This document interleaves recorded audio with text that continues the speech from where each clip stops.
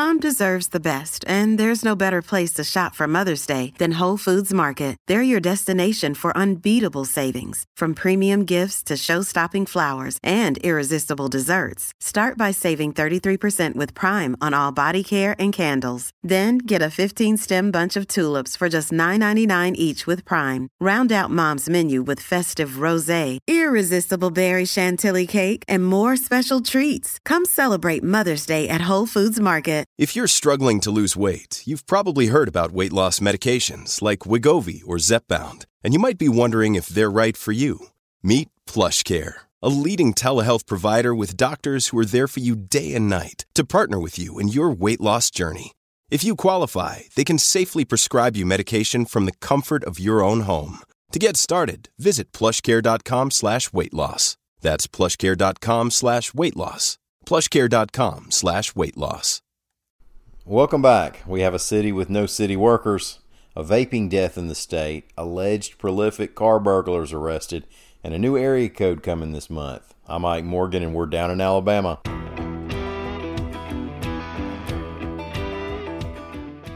Many of the city employees of Selma, Alabama shut things down Wednesday, staying home and taking leave in what's being called a sick-in.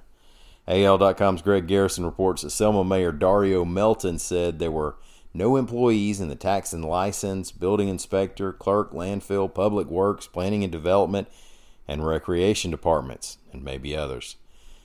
Melton said, "This morning I received a letter from several employees stating that they're on sick and vacation leave due to unpleasant working conditions. In their letter, the employees have 3 demands: additional staff, adequate wages and pay, and additional equipment." Now, he said he had been told by the employees that they'll stay out until the council addresses their concerns.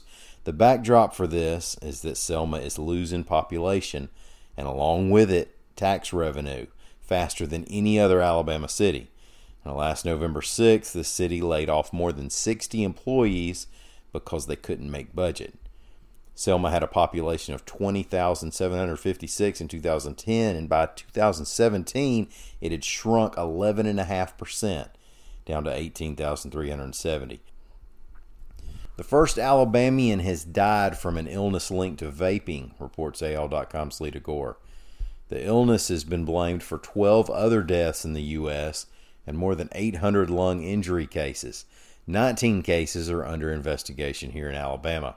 And now the East Alabama man has died. Now, the CDC continues to investigate the illness. Last month, it urged people to stop using e-cigarettes and vape products, at least for now.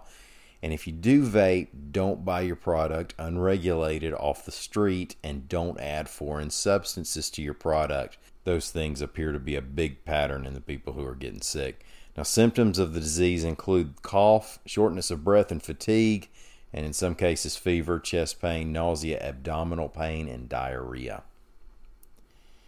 If you spend your time in Tuscaloosa, Alabama, and have had your vehicle broken into lately, there's a chance that Tuscaloosa police have arrested the suspects in your case.